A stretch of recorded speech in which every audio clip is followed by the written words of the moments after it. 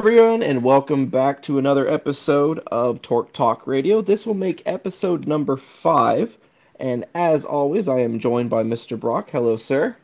Hey. All right, so tonight, before we get started, I do want to apologize to everyone.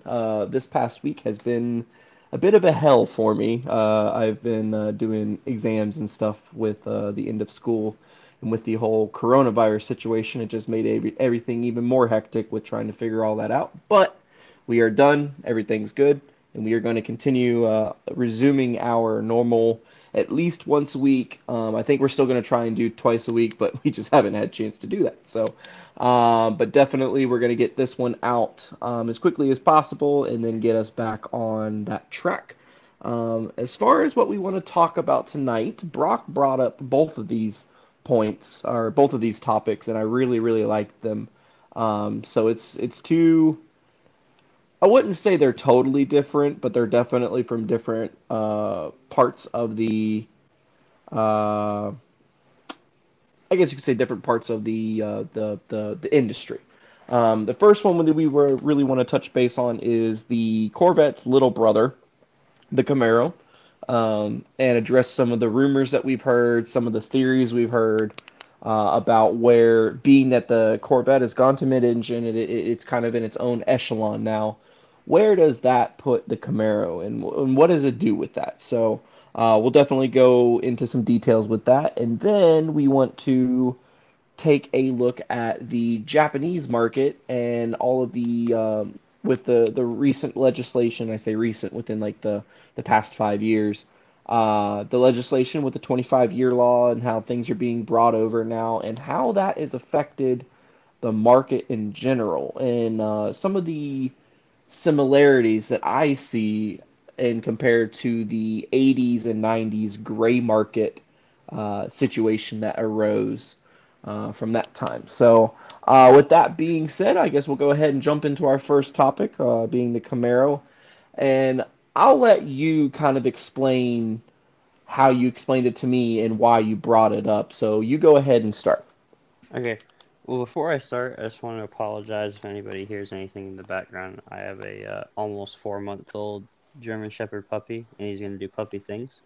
So there might be some noise, but anyway, we're on a podcast, so let's get this started. Right. Basically, my what I have said is, and this is a long term, like I explained to Sam. This is a very long term, I think, situation.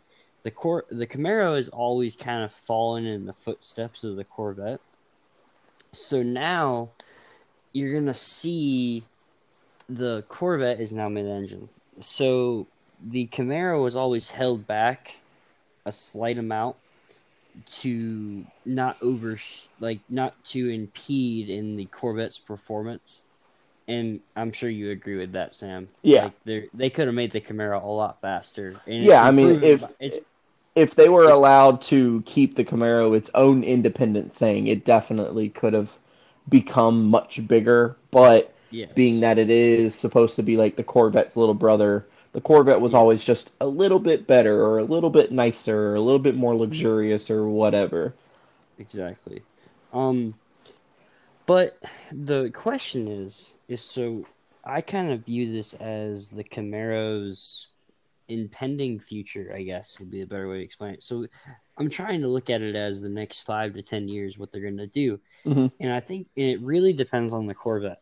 So now this is a new thought of mine, Sam, that I haven't shared with you, but Oh, okay. I just realized that yesterday I was actually thinking about this topic yesterday, was that now that the Corvette is mid-engine, you are about to train a whole generation of people of an affordable mid-engine car.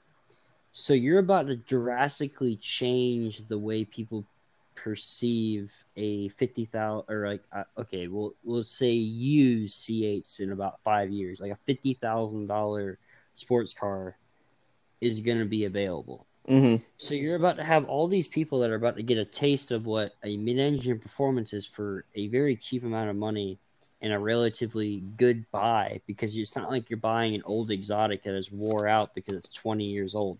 You're Right. buying a 5-year-old car. So what do you do with the Camaro. The question is, do you keep it front end? Do you keep the same rear-wheel drive front engine manual option around, or what do you do? Do you go to the next step? Well, GM's always been known for they put everything in anything, just to more to cheapen the cost.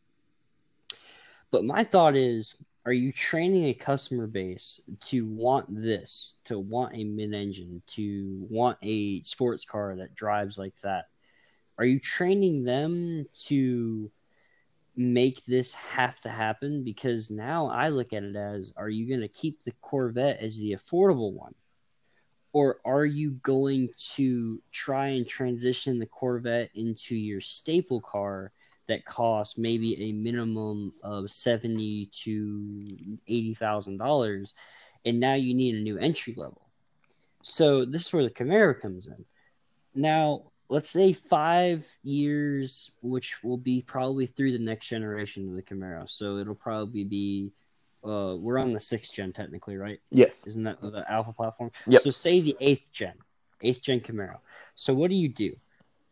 I strongly believe that the eighth gen Camaro is going to be a mid-engine entry-level sports car. The reason why I'm saying this is because I think that now that you're training these people to get this performance level, I think you're going to see Ford react to it.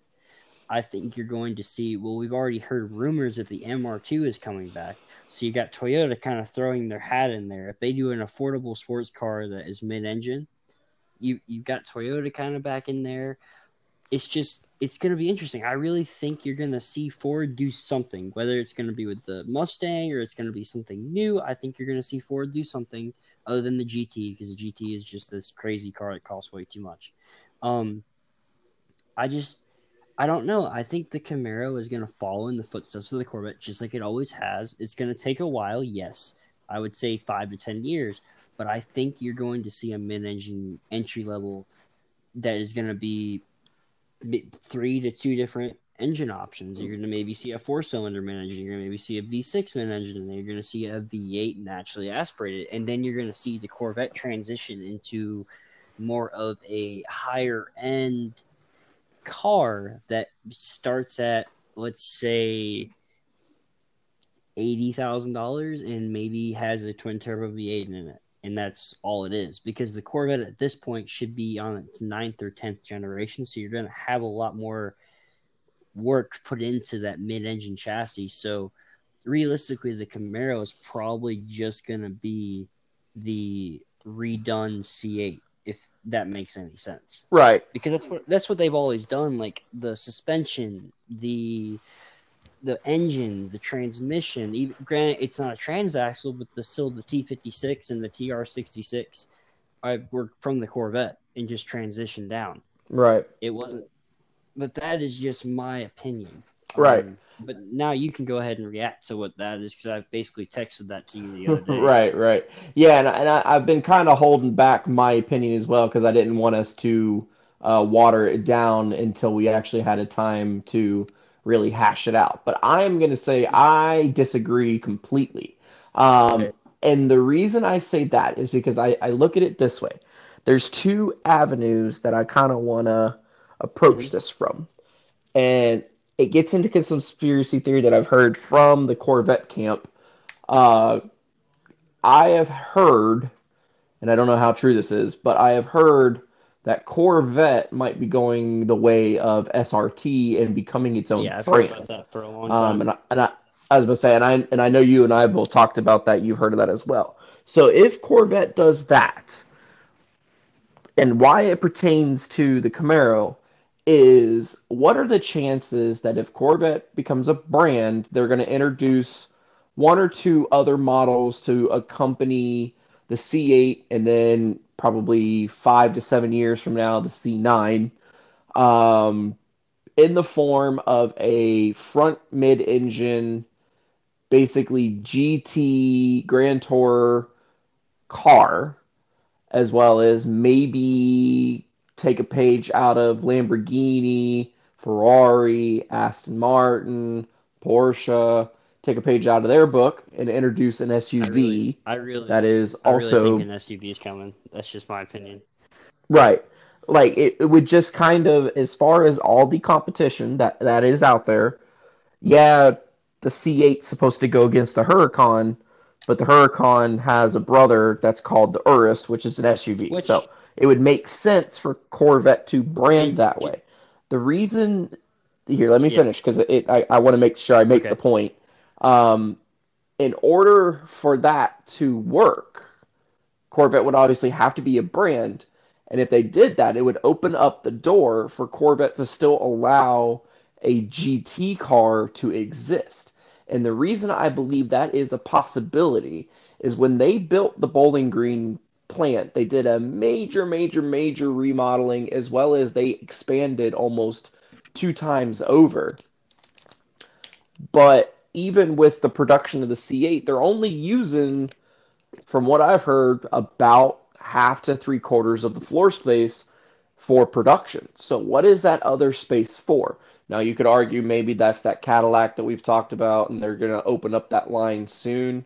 There's also a rumor that maybe they're going to move Camaro production to that same plant, which kind of falls in your Well, theory. I have heard that before, but my theory is if the Corvette is going to get a Grand Tourer, or even if it doesn't, I don't think the Camaro has the identity to fill that mhm. shoe, if that makes sense. Like the Camaro doesn't exist because it follows the footsteps and gets the hand-me-downs from the Corvette. I do truly believe that Camaro has always meant to be its own thing, and it just so happens that it gets all the technology from the Corvette. But by no means is it a hand-me-down Corvette. Um, and this is coming from a guy who's had a fourth gen. I mean, technically it was a Firebird, but same thing. As well as a sixth gen, and played in plenty of fifth gens. You get in the similar year, uh, so like the same era Corvette, and it does not feel the same. Like, yeah, the suspension's probably similar in design, but by no means is it the same geometry. The engine, yeah, they're, let's say the fifth gen is an LS3 and the C6 is an LS3, but they do not react the same. So my theory is that the Camaro is going to kind of fill that Grand Tourer two door executive coupe kind of position. It is going to play the true role that it was meant to play, like the Mustang plays. Because the Mustang, there's no Halo car at Ford No. other than the GT, but that's so astronomically one of a kind, blah, blah, blah, whatever adjective you want to put here. It is not on the same level as the Corvette as far as what the GT represents for Ford Motor Company. No. So the Mustang carries a lot more weight that the Camaro doesn't have to carry because it has the Corvette. So my theory is, as the Corvette departs its traditional position as a high-end sports coupe, I think the Camaro is going to start stepping into that role, and you already kind of see that because you see the ZR or the ZL1 as well as the ZL1 1LE, or in the sixth generation or the fifth generation, it would have been the Z28. You're getting Camaros that are almost $80,000 brand new, and they're starting to pick up a position of supercar territory. So, regardless if a Corvette gets that Grand Tourer, now if they do, this kind of spits on my theory a little bit, because it kind of takes away that whole like upper echelon position. But I do think Camaro is meant to be Chevrolet's sports Mhm. car, especially since now that Corvette is becoming Chevrolet's supercar. Um, So yeah, I don't know. I mean, the Corvette or the Camaro is always meant to be I don't want to say the poor man's sports car because it's not. I mean, it's not a cheap knockoff sports car. It's definitely a perfect machine, It's but it's always meant to be like middle class, blue collar, uh, more mhm. obtainable. Where the Corvette was, oh, you're upper management, you've made it in your career. Camaro is you're making it in your Or you're career. an astronaut. Right. Oh man. um, but yeah, no. So I'm really interested to see what it does. Now I will bring this up too. We could both be 100% Oh, wrong I agree. because I have heard that Core Camaro might not be getting renewed in 2023, I think is when they I've said that the heard that. new I've heard that generation, too. yeah, when the new generation theoretically is coming out because the sales have slumped. And I'm thinking to myself, well, yeah, because they were the new hotness and now their luster has dissipated because you can get a vet for less than 80 grand. So the Corvette luster is just kind of worn off a little bit. But I do believe that GM has a card up their sleeve. Hmm. And I'd really, really like to see because GM, they're missing something that goes, and this goes beyond the Camaro, but they are missing something right now that would be kind of important on the industry. They don't have a mid-level executive sedan. They got rid of the Impala. The Impala is no more, and the Cadillacs are expensive. They're like Mercedes level expensive now. So there is a market that has formed that is actually very strong, where you have these luxury sedans that are from less than luxury Hmm. companies. You're looking at your G70, the Genesis answer to the 3 Series. You've got your next Mazda 6, which Mazda has already confirmed that they are going to be going to a rear-wheel drive, more luxurious platform with a straight 6 turbo. Wouldn't it You've got the the new your Supra? That's my right, joke is like, yeah. what if Mazda makes a better Supra replacement than Then Toyota needs to kick BMW out the door and I'm go cur hang out with I'm really Mazda. curious though. Like it's gonna be an inline six rear wheel drive sedan, right? Right. So like that's a different animal. You know what I mean? I don't think we've seen anything quite like this in a while. It's Right. kind of And like a GTS 4 Skyline. Four door inline six turbo.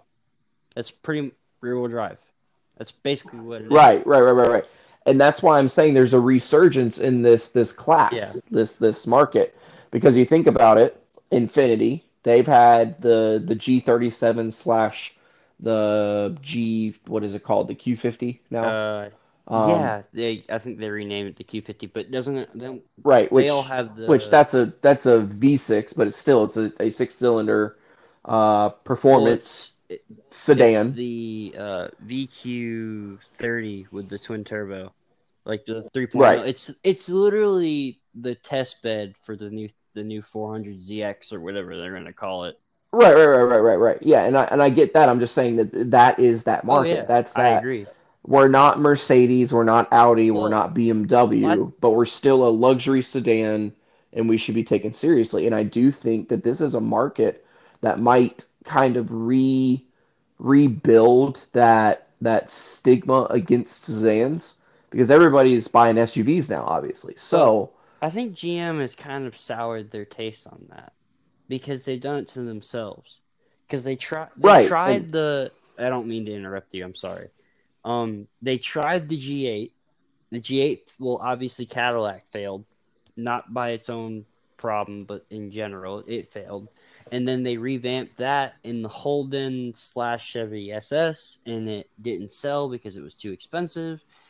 And it's like every time GM has tried to make a nice like sedan for them, for Chevrolet, it's failed. Like think Right, because it was plagued with some other reason. exactly. The G8 failed because the recession, first off, and second Well, the off, G, because Pontiac ended up getting the axe, and that yeah, was that was otherwise we can't save the car company because of the single car kind of thing. well, it was But they knew that that was a good yeah, opportunity. So that's why they tried to resurrect it with the SS. But the fatal flaw with the SS is they didn't build it in the United States. They could have if they really wanted to, and they also didn't market it. They could have if they really wanted to. So they kind of did it to themselves, and I agree with you on that point. yeah, But it comes down to that same point.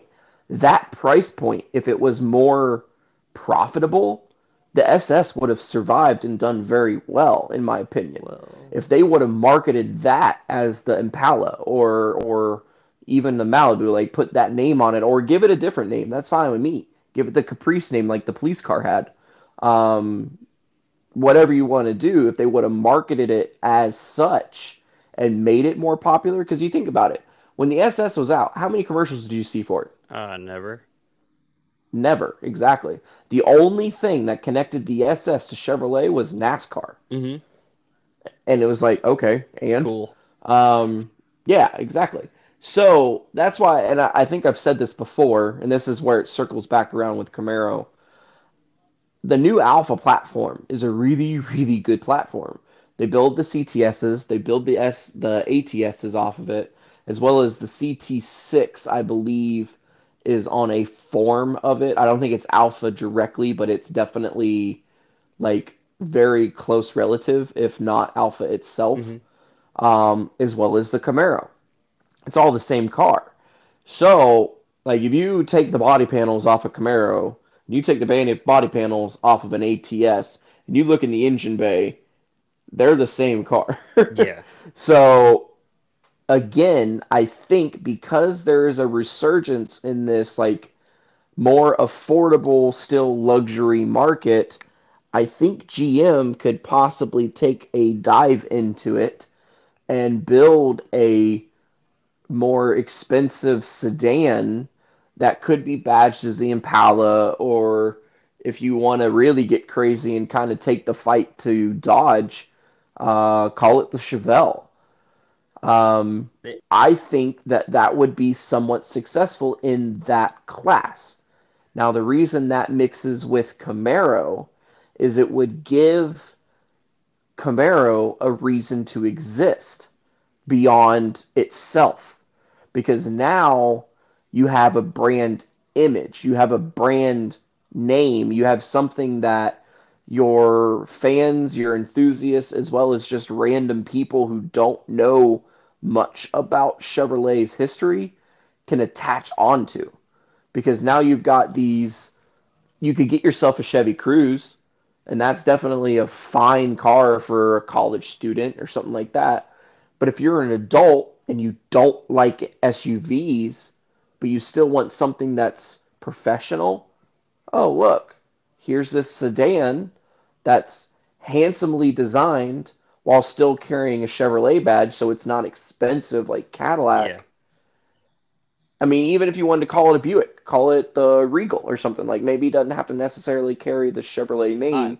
Now, I think they would be better to do that, but the, the only um, thing I'm worried about, and I've been looking at this for a long time, is that I think if the Corvette becomes its own brand, I think it's a start to an end of Chevrolet per se. Because the reason why I've noticed this is that over the time recently, and I would say the last 5 to 8 years, it's almost like GM's been liquidating Chevrolet, in my opinion. Because what they've been doing is Chevrolet used to have a lot of sedans, obviously, right? Now right. you've got Cadillac that has all of their good ideas that have become Cadillacs. You have Buick that has gotten all of their CUV small SUVs. They've gotten them. You've got GM, like Chevrolet, down to a point that most of their good vehicles are trucks, full size SUVs, and that's about it. Besides the Camaro and the Corvette, Right. and they've slowly been killing their small stuff. Like you had the Volt and the Bolt. Now you have just the Bolt, or just the Bolt. Sorry, the Volt is no more.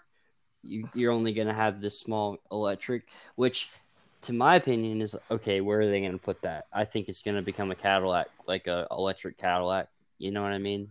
I Well, if you remember, they tried that and it did not work Well, very that well. they also marketed it wrong because they put a two-door Cadillac electric car that was way overpriced.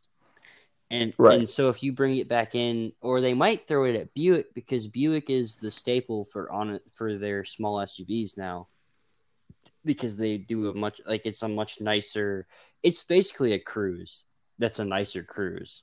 That's really what it is. Well, Or and that to me is why Chevrolet is doing what they're doing though. yeah, It is because they saw what they did in 2002 to 2010 yeah. basically, and why they had to kill some of the companies. Like, think Well, about it. Pontiac, 2010, you had Chevrolet, Buick, GMC, Pontiac, Oldsmobile, Cadillac, Holden, Vauxhall, Opel. Like, you had so many brands that otherwise use the same car because you had the Impala, the Malibu, then you had the Regal, the LeSabre, and the Lucerne.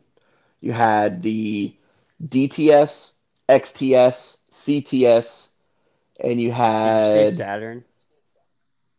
and Saturn. Yeah. Sorry, yeah, I completely forgot about them. The They got the Astra Yep. and the whatever the hell Well, the Cobalt was. the biggest problem with all of that was is that the end of Pontiac, Oldsmobile, and Saturn was political though. It because to get the money for the bailout for the recession, Right, and, that and was in the contract that they had to close right, those particular brands, and right, exactly. It's because it was it was the basically the cut the arm off to save the body. Basically, like cut. right. It was the Yeah, amputation. basically, I mean, it was kind of sad to say that, but like that's really what they did. They were told, okay, you can get this huge bailout that you'll never have to pay back, but you have to cut these brands because Right. which was sad because at that point, like we had just gotten the G8, we had just gotten which you can still buy these; they're really rare, but they we had just gotten the Solstice hardtop that was kind of cool, from Pontiac. So you kind of killed Pontiac before they even got going again. Um, Right. Oldsmobile really didn't have anything. Let's just be Yeah, honest. that's Yeah, no Sa- one's missing that one. Saturn had their what's a nice way to put this? Saturn had kind of cults. Like there's people that were all about Saturn. Like it was the Saturn experience. So Right. It's a cult yeah, following. so Saturn people were upset. But it's yeah, like I think both of us could be right, both of us could be wrong on this whole like subject of just what GM's gonna do and where is everything. But I just really think that the C8 has completely changed Oh the whole yeah. market. Like There's you're like, but my question to you, Sam, hmm if the MR2 slash Subaru mid-engine 4-cylinder turbo, whatever it's gonna be, if it becomes a thing, do you think GM's gonna react? with a new Fiero. Well, with um, something more affordable, because I I don't think the MR2 was very polarizing anyway. well, Like even in its old style, I don't think there is a car in. I don't think there's a place for a car in GM's lineup. I just don't think it's their MO. hmm I don't think like manufacturers don't produce cars simply because another car got well, produced that's got this weird thing to it. what? That's why the Fiero failed, is because they tried to do that and it didn't work. hmm But I don't want to say they won't make something that is kind of a reaction to it, but do I think I'm gonna get a four-cylinder turbo mid-engine sports coupe? No, I don't I think don't. GM will ever do something like that. I'm the one thing I'm curious about is let's look at this a different angle. If they kill the Camaro off, right? Say it Hmm. doesn't get revamped. It doesn't. Okay, Like they did back in what was it, 2004?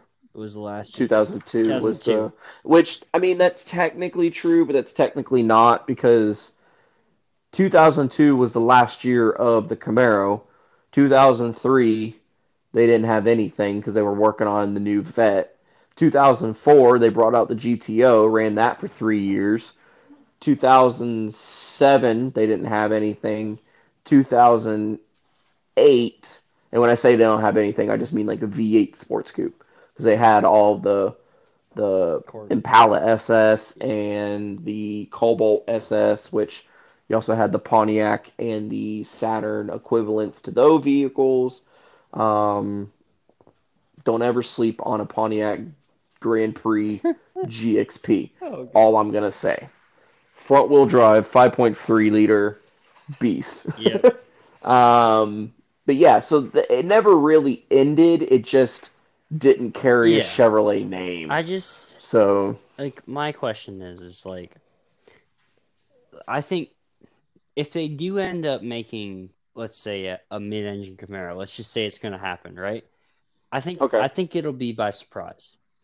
I think it could possibly maybe let's twist this a different way. Let's say Corvette at this point has split off, right? So say Right. I think personally you'll just see a rebadged I don't know the technical name of it, but you know the Cadillac that's the SUV that has 650 horsepower. I think you might see a rebadged one of those that will come into the A, court as the SUV. a Cadillac that's got 650 horsepower. You didn't know this? Cadillac's got an SUV coming next year. It's got 650 horsepower. It's got the LT4 in it. Oh, are you talking about the XT6? XT5, I think it is. Yeah, I don't think that was actually a thing. Yeah, it is a thing. Like it's gonna. Like I really hope I'm wrong No, because that's it's awesome. 100% a thing because they had a whole GM put out a whole poster and everything for it. Like it was like it's an actual thing. It's not. It's like a. It's basically like a Hellcat, whatever Trackhawk. That's really what it is. It's just like I mean, and it makes sense to me because it's gonna fit on the same platform.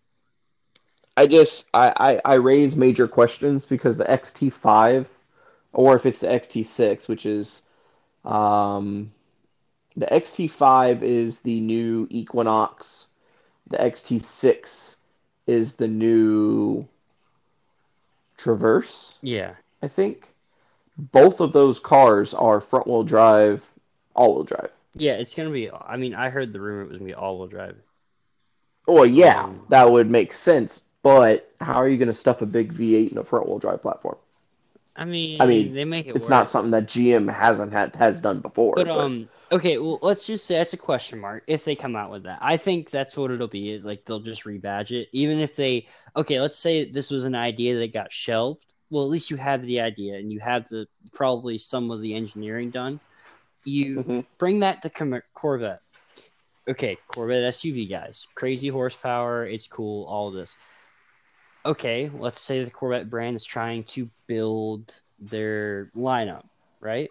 And Hmm. we're gonna The make it. repertoire. Yeah, we're gonna make a entry level mid-engine car because let's say the C9's here and the C9's price is raised to $70,000 because realistically, unfortunately, people the hard truth is gonna be is that the C8's gonna be probably the cheapest mid-engine car ever and they're going to start working people up from there. Okay. Oh yeah, I can afford the extra 25 grand this year. You know what I mean? That's basically how they're going to do it. Is that they're going to work people Hmm. up, they're going to make a better car cuz it's going to be a nicer car when the price goes up obviously. Right. But this happens. So now you got to have a filler. What if they bring the Camaro name back? What if they just drop it in there? You know what I mean? And just make it part of it. Kind of pull a GMC Hummer kind of a Yeah, kind situation. of like because it would kind of make sense because the Camaro has really always been the baby brother. You know what I mean? So, and Right. at that point, like we have the reason why I do actually agree with your theory that the fact that Corvette is going to split off, because we've already been talked about this, I think, a little bit on the podcast, is that in the next 5 to 10 years, you're going to see a lot of these random cars that are like in the model changes. They're all going to kind of disappear. They're going to do what Ford did. They got rid of all sedans. It's just SUVs and trucks. You're going to see those disappear. So you're just going to have trucks and SUVs in your lineup. And you're going to still have these specialty vehicles because the manufacturers can say whatever they want. They make a lot of money on their specialty vehicles because people buy them, a lot of them. They buy as many as Right. they make. And so it's like right now in the market, like the whole crazy COVID market, it hit so hard, but in the used market, especially the specialty vehicles, like the cool vehicles, like Corvettes and everything, they haven't been affected by it because Right. they're that. Which is annoying because I, I need that market to come down. calm down, give it another year. I The know, I the know. only reason the C7's holding its value is because dealers can sell them for that. Once dealers can't sell them for that price, which is, if anybody wants to ever, I would say the worst car to ever sell is a C7 Corvette, because dealers want top dollar, but they're not worth top dollar. And that's just, but they're not willing to budge.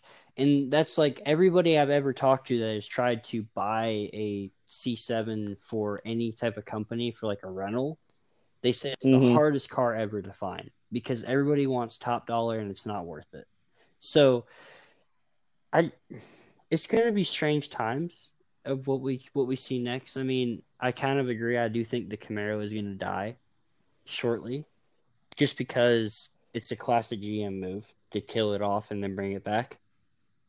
But Right. as it comes back, who do we know? What is it going to be?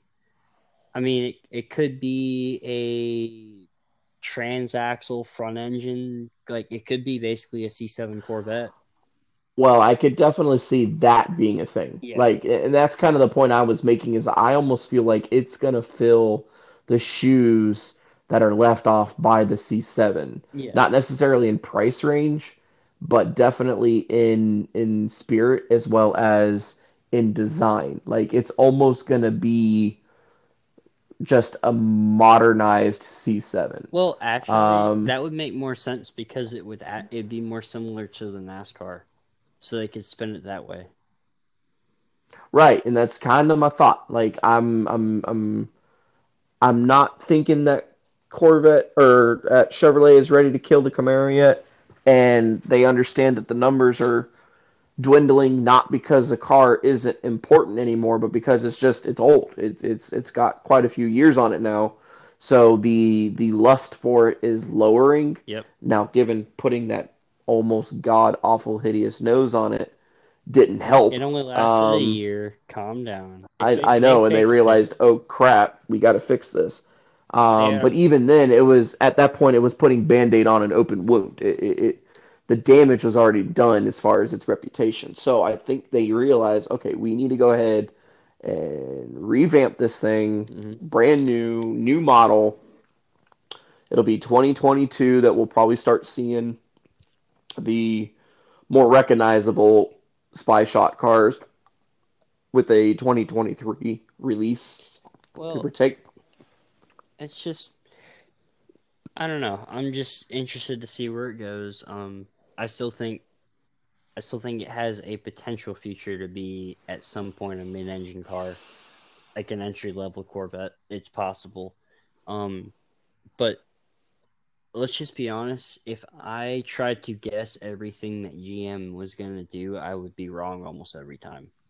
Right. Yeah. They We could spend 10 hours on that alone and still be wrong. It's ridiculous. Like GM is the number one car manufacturer that will do everything that you think it's not going to do. But they're still around, so we can't be upset about that.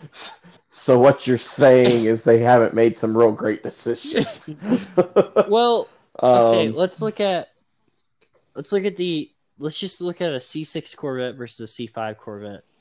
It looks better, and see it on the inside, and you realize that it turned into a hard plastic shell on Yep. everything. And Yep. yeah, that was so sad because it's like, how did you make a better looking car feel worse?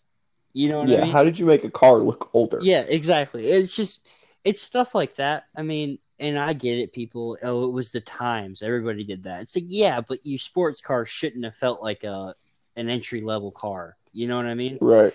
But it's just I don't know. Like I'm excited. I do think I agree with you. I think the lust for the Camaro has kind of died just because they've kind of had the status quo. Even though yes, you have the Alpha platform upgrade and everything, but it's like you've had the same kind of style, look, idea car since 2000. What was it? 10? Yeah, that retro design, which I can definitely see the next Camaro abandoning that as well. Like it's going to be kind of what the Mustang did, where they're going to completely get away from that retro design and do something different, like just completely, almost like C4, Generation 4 F body, where it Yeah. looked completely different than anything else that Camaro has ever been. I, And I'm not upset with that.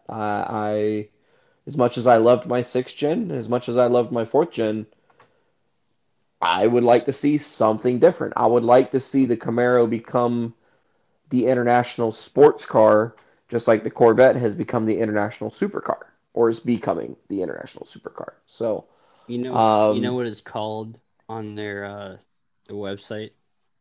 hmm, It's included with the Camaro and it's called the performance lineup. It doesn't have a technical name.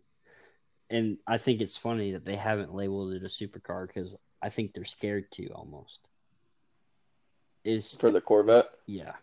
I think because if you add a supercar nameplate to it, now they expect more than it's willing to give. right, And I just the biggest thing I want everybody, any people that have a big opinion about it, is I want you to remember that this is a mid-engine car for under $60,000. So you need to put that in consideration because a lot of people are very harsh on this car because of the small quirks it has. Like there's some pictures that came out. I'm sure you saw like the dashboards, the glue came off, and so it made yeah, it weird. the stitching, Yeah, the stitching's not straight, plastic's got straight, it's a first year car, a radical design. It happens, and let's just be honest. If you would buy a Ferrari and it would have had the stitching that wasn't straight, nobody would have heard about it because you would have went to the dealership and the dealership would have handled it. It's just because right, there was no negative about this car that somebody had to find something wrong with it. right. And so So, my 2 cents. Like it was kind of not part of it, but at the same time, I just want people to realize that. not what we're talking about, but hey, by the way. I mean, you gotta agree. So, You gotta agree with that. no, I agree with you completely. It's just I do because think that some of the things that people complain about are simply because they have nothing else to complain about. exactly. It's like I'd honestly like wish that you could go and rent one like easily. Like from a GM dealer for like a day. Like Hmm. make every dealer have to have a C8 Corvette to rent just to try and complain about it. You know what I mean? Like drive that for a day and don't tell me you won't have fun. You know? That's just Right. my opinion. Like And if you don't, you're just so miserable that you just need to go away anyway. exactly. But all right, do you want to go ahead and transition into our next topic? Yeah, yeah. I mean, I think that's a good stopping point because We touch base we on made our everything. points. Yep. So yeah, the other topic, like I said, is the Japanese industry and how these floods of import cars are coming over and what it is doing to the market, what it's going to do to the market, and is it going to continue? So, All Japanese um, car people are very mad at us. yeah, yeah, we're gonna upset some people. I'm gonna say that, and this is coming from a guy who, as you know, has a 240. Like I like the Japanese car market. One of my dream cars, practical dream cars, I guess you could say, is a R33 GTR. I I own a 240 SX as well, so I'm in that. Yeah. So it's like we're not speaking just to like, oh, we're a bunch of muscle guys. They're like, oh, screw the imports.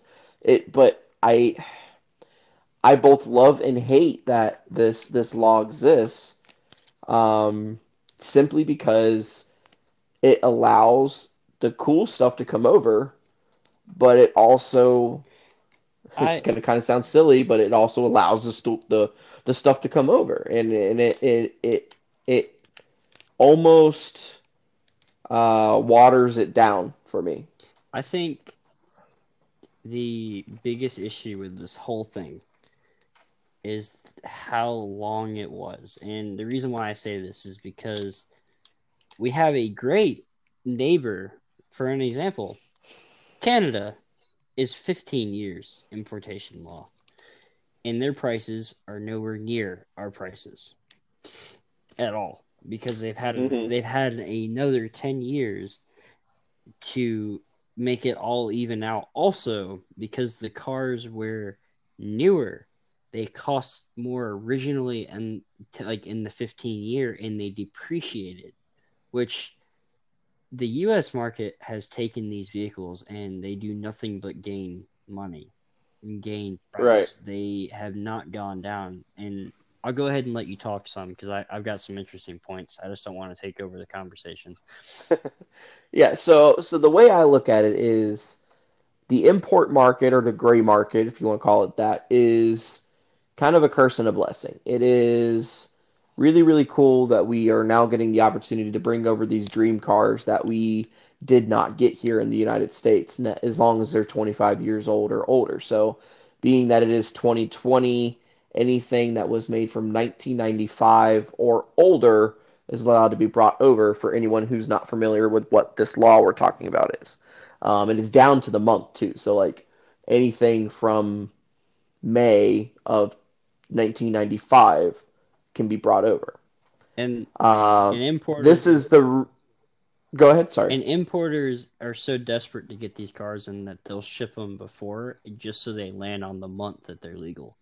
Yeah. So they've got all kinds of cars that are in shipping containers and storage units and stuff like that are not legally allowed to be sold for like another year or two, that are just on hold, Yep. just because they want to make sure that they have them here once they're legal. So that's how, of course, as you know, the GTRs are coming over, the R line, Nissan Skylines, your 32s, now your 33s are starting to come over, which makes me happy because I want a 33. But we can't talk about the Japanese imports without talking about the elephant in the room, and that is the R34. Because the R34 is interesting. Whenever the United States wrote the legislation a couple years back that basically banned the ability of importing vehicles, period, the only car that was called out specifically was the Nissan R34, because it was just so pointed out. And Fast and Furious culture helped that, as Fast and Furious culture helped the R34 in general. Well, Um, I think the biggest thing that I didn't know if you know this, I'll just add this into your conversation real quick, is that originally I think it was in the early 2000s a company in Texas got busted huge because they were well, they yeah, were yeah, yeah. they were There's bringing in R34s and they were technically making them road legal, which the US government thought they were road legal, but they actually weren't doing anything because what they were saying they were doing is, oh, we're updating the airbag systems, we are updating the crash systems, and they weren't doing anything, and so that was a big no-no and it was a big deal. right, right, yeah, and that's why, like, we had a friend. You remember him, Brock, Dameron. Yeah, I know exactly what you're talking Okay, about. yeah. And I don't want to give too much of his story because I Oh, haven't with talked to with him in a the while, and I don't blue want to put him. with the blue Yeah, R34, with right? right. Yeah. So the Yeah. story behind that car is it was one of the original 17 or whatever of the particular company that Brock's talking about that got busted. They got those cars here legal Yep. and documented. So there's only 17 in the United States. I think there's 14 now or 13 now because a couple of them have been crashed, whatever. That car, and I never got a true price tag because, I mean, one, it's kind of inappropriate to ask a man how much his car costs, but he traded a C6 ZR1, a CTSV, and I think some cash Yep. for that car from a local dealership in Hickory. Cosmo. I Um, saw it. I was a little boy and had just finished Fast and the Furious when I saw it in Cosmo's showroom. right, exactly. It, So that's a lot of money for that car. yep. And That's let's just say it was $100,000, okay? Like let's just give it a nice round number. I'm sure it was probably more than that, but let's just give it $100,000 price tag. Call it a day. That's not $100,000 car. nope. Sorry. Nope. And I can't wait to see what happens to the market, to the Japanese market, I guess you could say, when 2025 hits and 2000 year model Nissan Skyline R34s are allowed to come over. Because at that point, the 25-year law says, yeah, they're allowed to come, but the no import law says that the R34 is not allowed to be titled in the United States. So which piece of legislation holds precedent? Which one is the more powerful one? And Well, then on top of that, now that you can get R34s in the United States, are they going to have the same price tag as the other ones? Or are they going to do like the Supras are doing, where, yeah, you could buy a US spec Supra for 60 grand, 70 grand, or you could import one from the UK or Australia or Japan in a right hand drive configuration for almost half that. yep. So it's going to be really interesting to see what the Well, 34 does. And I do think that the Japanese import market and the 25-year market might kind of fall apart when the 34s get here because, oh, whoop-de-doo, all the 34s are here, and you've got this big lust for this car that now you can have, and poof, now you got a whole bunch of them here, and no one cares because it's going to wear off so quickly that, oh yeah, there's five R34s at Cars and Coffee now. well, the biggest thing is right now there's a little law that was passed. I think it was like 2 years ago. That was collector cars law. And so basically, like that's a rudimentary name. It had a very well known name, but basically what it allowed you to do is if there was a certain model run that was a certain little amount of cars, you can bring you can bring those cars over to the United States as a collector car to be put in museums to be shown. So like the most popular one is actually the 22B Imprezas, the two doors, Mm-hmm. Right. because they weren't legal and they go for about 100 to 150 grand a pop for a good condition one. So they just keep bringing those over because they only made I think 500 or something like that of those. But Right, because they the were a other, homologation special. yeah, the one that is interesting is if anybody watches YouTube, they know that Adam LZ has an R34. It's because his is a R34 GTR V Spec Midnight Purple 2. And that is a very rare color and it is considered a homologated rare car. So that is allowed to be over here. So there is a handful of those, and he paid well over, I would say, I think he would have paid it almost $200,000 for that car. That's just my Right. opinion. Um, just because of how like they're rare in Japan, first off, so they're even more expensive when you're trying to get them. And it's just, I agree with you. I am. Let's just go ahead and back this up. So the if you go went back to when the R32 became first legal, you were looking at, let's say, four doors went for 7 to 10 grand. Four-door turbos went for 8 to 12. Two-door turbos went for about 10 to 15, and four-wheel drive two doors went from about 12 to 18, depending. R34 GT or R32 GTRs went for between 19 grand to 25. And if you wanted a perfect condition, 89, all original, like less than 30,000 miles, everything was redone, you paid 30 grand. So this was back, gosh, 5 years ago now, I guess. It's been a while since these have been allowed over. Right, because To the point, the 89s would have hit shores in 2014. yep. So and like honestly, it's not exciting to see one because I've seen so many of them now. Um, but now I just don't understand it. It's 5 years later, and the fact that the prices have grown. You can't touch a R32 GTR for anything less between 22 to 30 grand now. And if it's a perfect condition car, it is usually about 40 grand now, which makes absolutely no sense. The reason why is because they're harder to find. Japan is actually a lot of companies are refusing to sell to importers because we have risen the price of their cars so much that it is an inflation on their market and it is infuriating the people. Um, but the one thing I think is interesting is that the really random cars like the Beats and the Cappuccinos and stuff like that, they haven't really been affected.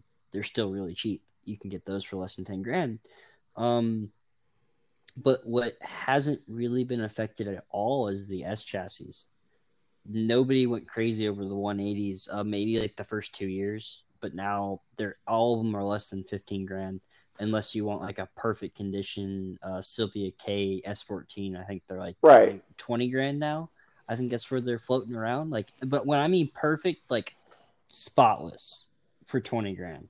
Yeah, Um, and that kind of plays into my point yeah, is I think the Japanese market is popular because of the skylines. yeah, I agree. Otherwise people wouldn't really pay attention to that stuff. Now, I do know that people are bringing over the cappuccinos and the little key cars and the little bit different But things, you know what's as well really, as like the Land yep, Cruisers that's what and I was stuff about to from say. Germany, and that's fine. But if you look at the numbers of all of the other cars that are being brought over It's versus Skylines. Skylines, it's Skylines. I It's mean, it's probably Skylines. 5-1. And I think once the 34 becomes legal, everyone's going to stop caring Well, because the fad will wear off. it's like I'm looking right here right now. This is ridiculous to me. So like a 95 R33 GTR that's in okay conditions, $33,000. You look at a perfect one, it is $75,000.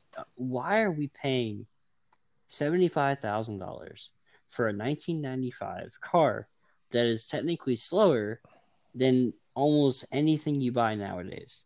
If you look Right. at the performance, not around the Right. corner, like a straight line performance, it's insane because personally, me, before the R32 became over, I wanted an R32 GTR because if nobody's ever looked underneath a R32 R chassis, it is literally a 240. Like it literally basically is. It's an all-wheel drive. Like there's a small difference in the rear subframe because of the Heike system and everything, and there's a small difference in the front because of it's a much bigger motor that is up there. But it's essentially a nicer 240. That is literally what it is. Hmm. So I've always wanted an R32 GTR, like not because it's the cool thing to get, is because I just like the way they look. It is literally a nicer 240. So like to me, it'd be an upgrade for a street car because my 240 is no longer a street car ever, and it will never be again. Um, but I can't bring myself to pay Corvette money for it. Right. That's like that's my opinion. Like Corvette money, like I can get a C6 Z06 for the price of an R30 GTR, and that's insane. And it's 20 years older. Yeah, and now another car too that is going to will impact is the S15. Is where is that? What is that going to do to our? Because the S15 is the unicorn of the S chassis because it wasn't allowed here. So once the S15 comes over, do you think it's going to hurt the R chassis, the price? I think it is. Uh, I'd honestly, I think the industry is starting to lose interest in the 240 tax in general anyway. I hope so. And I think, yeah, right. um, I think that lust is starting to wear off because now well, why am I going to buy a 240 when I can buy a Skyline kind of a thing? Hmm. And when the 15 comes over, I think the people who really want a 15 will get one. I know I'm going to try and get one, I have. but the people who just want a Japanese sports car aren't going to buy an S15. They might buy an S15 because that's all they can afford, Yeah. but I I don't see it fetching the money the Skylines are getting, and I don't see it affecting the iPhone user crazy day of launch lust that well, people are going to have for the 34 when they finally become legal. I think I'm I am honestly super excited for the 34 to come out because I think it's going to soften the 32 and the 33 market a lot because Yes, every and that every would be perfect timing for me to pick up my 33 that I want to get. because everybody's going to be like, because let's just be honest, a base R33 looks horrible. A base R32 looks okay. A base R34 still looks good. Like in general. Like in Right. honestly, if I had $300,000, you know what I'd be doing right now? I would be picking up GTST R34s and putting R32 body kits on them, or R34 GTR body kits. Sorry, that's what I'd be doing. I'd be Hmm. five of them and make them into R because you could sell those probably for 35 grand a pop, and you have maybe 20 grand in them. You know what I mean? Because Right. it looks like a GTR, but it's not. You know what I mean? That would be the way to do it. But I'm about to say something that you're never going to ever hear me say about any other car again. I've always wanted an S15 because, like I said, it's like I was saying about the R32. It's the S15 is the ultimate 240. It is the nice version of it. It looks good. Nice interior. You know, it's modern. Right. I am prepared to buy a automatic naturally aspirated SR20 or SR20 E or DE S15 because I will never pay the price that they are about to bring for anything above that. Because if I can get one for less than $15,000 that's in really good condition, that is completely fine with me. That is what I want.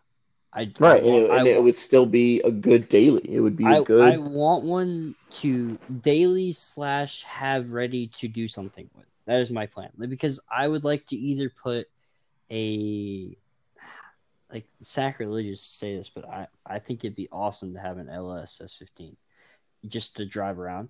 Um, Hmm. Either that or do go all out and do something like a 1JZ with us. And it's just like to me, I want the car. I don't care about the motor, you know. Right. But it's just because you know how I am. I'm an anti-automatic person at heart, so it takes a lot. Like, I must really want a car to say that, you know. Right.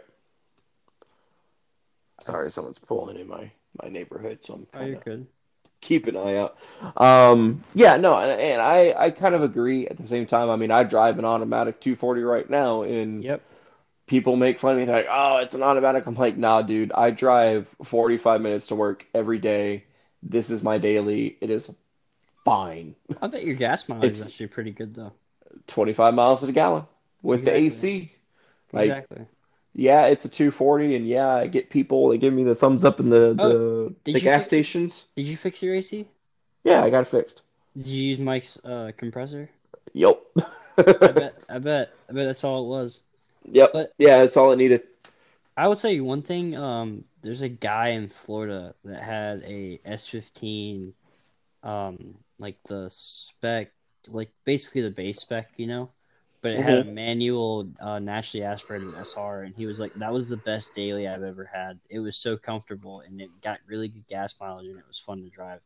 So I Yeah, was like, it's it's like I want one. That's like all I want. Like nothing fancy, you know. But the problem I'm worried about is that I think those cars are going to bring 20 grand, like even that, you know what I mean? And I just can't bring myself to spend that much on it. Like, not because I couldn't afford it, because if I really wanted it, I could, you know? Right. It's just like what we're trying to get at people really is that these prices are ridiculous. There's no reason that these 25-year-old cars should cost that much. The biggest reason why is because it's just the hype. Like there's always that young kid that his parents are willing to finance a Skyline. And so but at the same time, thank God there's just people like that, because it keeps our market going. It keeps the importers wanting to bring in these cars, you know? But I think we're gonna do the same thing Canada did. And if you guys didn't know, all of Canada that has all these cars,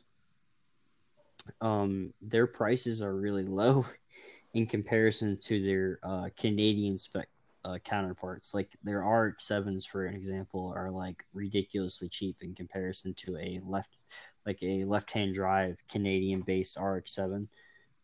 Super cheap. You can get a right-hand drive one cheap as hell. It's easy to find. Um, there is a lot more like skylines in general that have been brought in up there that Hmm. a lot of people just hold on to them. You don't really see them in the market that much. Compared to down here, you can go on Craigslist right now and find them if you're looking hard enough. Um, I think the underdog though that is expensive and they don't bring that many in that I wish they bring more is the Evo 5s and Evo 6s that are really they're I think is the Evo 5 officially legal? I forgot what year the first one was. Let me look it up real quick. I think it is. If not, it's like just getting ready to be. Yeah, like but to me like those cars are so cool, like looking, and they sound good and they make good power, and like I think those cars are like but the young kids don't know about those cars. That's the sad part. Yeah, because Paul Walker didn't drive one in Fast and Furious. Yeah, and okay, yep, 95. So it's legal this year. That's kind of cool. We're gonna get to see him finally. Yeah, and that, I guess that's kind of like to sum up my whole thought is because of the hype that you said for the R chassis stuff, the Yep. Skylines, and just some of the basic like go-to JDM sports cars, Supra, RX-7, NSX, Honda slash Integra, like that stuff. Like that's the obvious. I'm a car guy. I'm gonna get this car kind of a thing. Yep. But I think once the Skyline fad finally wears off, if it does, I mean, maybe it'll just sustain itself forever and Well, ever and ever. But once that fad kind of wears off, I feel like the Japanese car market's gonna die. Like it's gonna be not die, like it's just not gonna exist anymore, but it's just gonna kind of fizzle out. Like well, it's you know what's interesting to me? Nine hmm, times out of 10, people that buy their Skyline directly from their importer always sell it.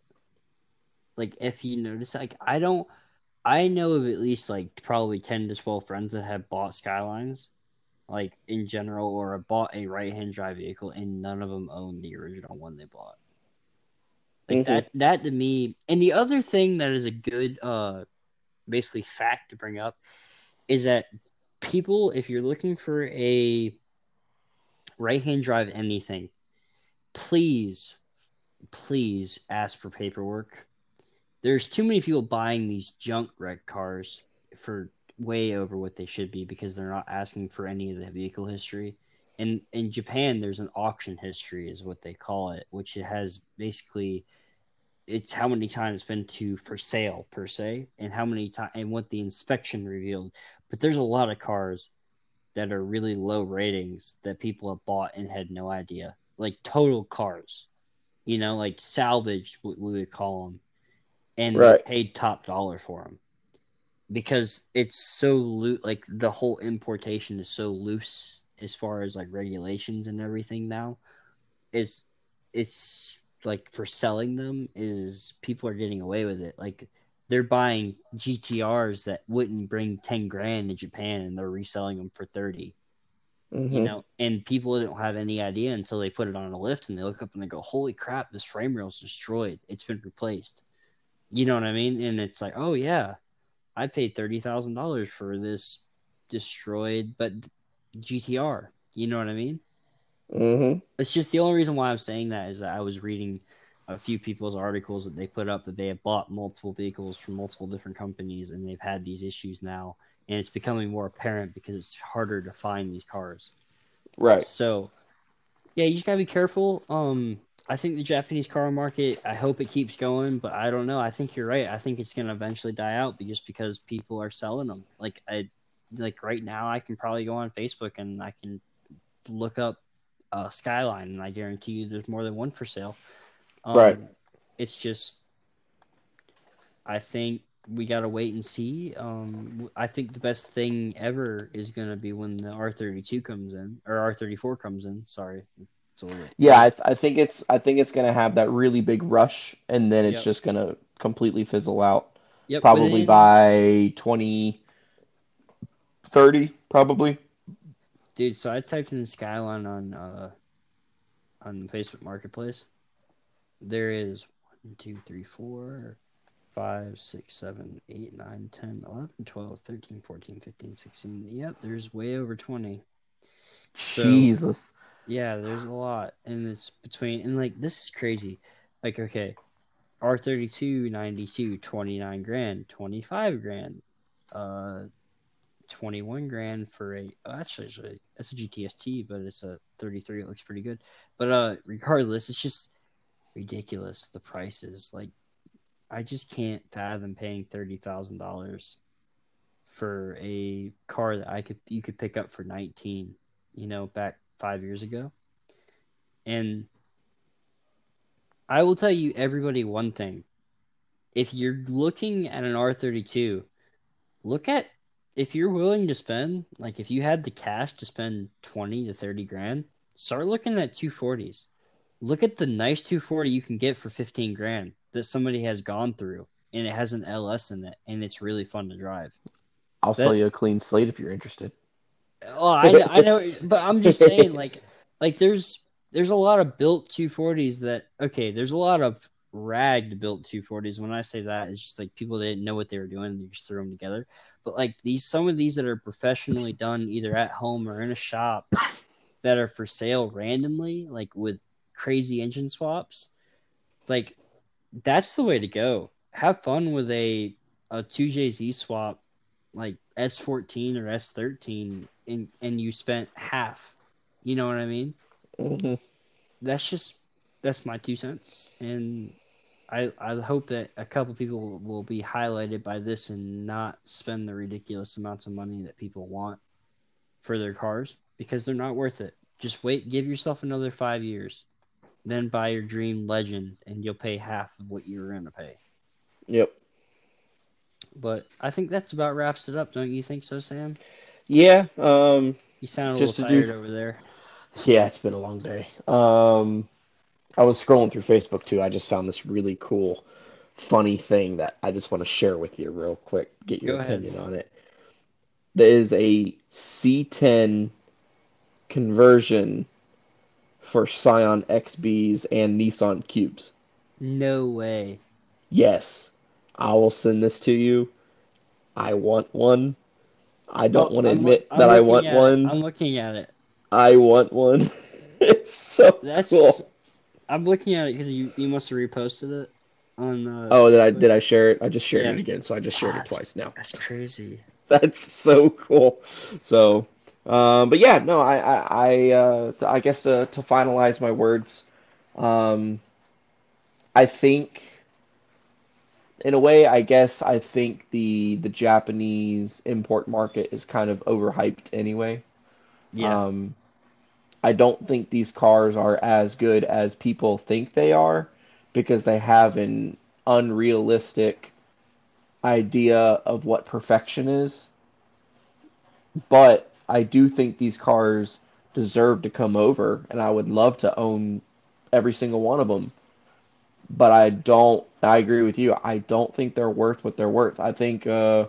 really clean S15 should be the same price as a really clean early 2000s Camaro. I think a really clean R34 should be the same price as a really clean C5 Corvette. I think a really clean Unfortunately, uh, whatever should be the same as like a Land Cruiser. We'll say a Land Cruiser should be the yeah. same price as a Tahoe. I think a Toyota Century should be, or a Supra should be the same as whatever. I mean, find an American or not American like American manufacturer, but American sold vehicle that's in the similar age and quality, and that's what it should be priced at. It shouldn't be $30,000 for a 92 Skyline, whatever. It's just a bit I think ridiculous. I think if I had to price what I I guessed what the price of an R32 GTR was going to be in 5 years. I didn't think it was going to go up. I thought it was going to be 15 to 20 grand. That was just my theory because once the hype got off, boy was I wrong. I'll tell you that. But that's what I wanted. That's what I was planning on buying at this point, and not a C5 Corvette. Right. But a C5 Corvette for $9,500 is a much better option at that point. Exactly. You know who I do feel bad about? I don't really feel bad about, but they're going to be hurting the worst. Who? The people who bought legal Skylines, Oh yeah, like like the 34s, like Dameron's, and like it was a blessing that he sold his when he did, because as cool as that car was, and I wish he would have kept it forever, getting out of that car before they start coming over, because as soon as they start coming over, the prices for the legal ones are going to plummet. Well, if the listeners don't know this, there's a lot of companies that are already hoarding 34s in lots, in shipping containers, in everything in Japan, just Hmm. ready for this market to open. And they are going to go for a lot of money for the first 6 months and then not. That's just my theory. I think the GTRs are gonna keep their price super hard Hmm. and gonna be around 50 to 60 would be my guess, and then you're gonna have your V specs at like 100 grand. But I think you're gonna see the GTSTs and stuff like that go for like 25 to 35 and then just plummet after that Yep. because everybody's gonna be like, wow, this isn't great. Right. This isn't worth a brand new Corolla hot hatch. You know what I mean? Like turbo 3 cylinder. They've confirmed this week. If anybody wanted to know that, because we talked about it. But I Yeah. No. mean, I'm I'm low key kind of really interested about that Corolla. I want to see. I Obviously, wanna I'm gonna see I what it wanna is when it I gets wanna here. ride in But one. I want to ride. I want to see what that little like that. If there's any torque steer, I want to see if it's as good as like a Focus as like RS. You know what I mean? Or like a Type right. R. But yeah, well, I think those are good closing words. We are definitely going to try and do another show before the end of the week, before Sunday. I think is a good goal. Yeah, I think Um, if we do it either Friday night or Saturday night to post either Saturday or Sunday, yeah, that would that's fine. be ideal.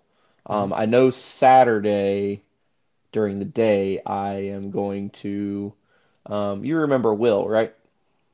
Hmm. I'm gonna go look at a thing with him. So stay Look at a tuned for. thing. Yep, go look at a thing. Are you going to look at a C6006? No, not for me. Oh, for him. Yeah, he's looking and possibly getting into something. So, What it will have before? I forgot.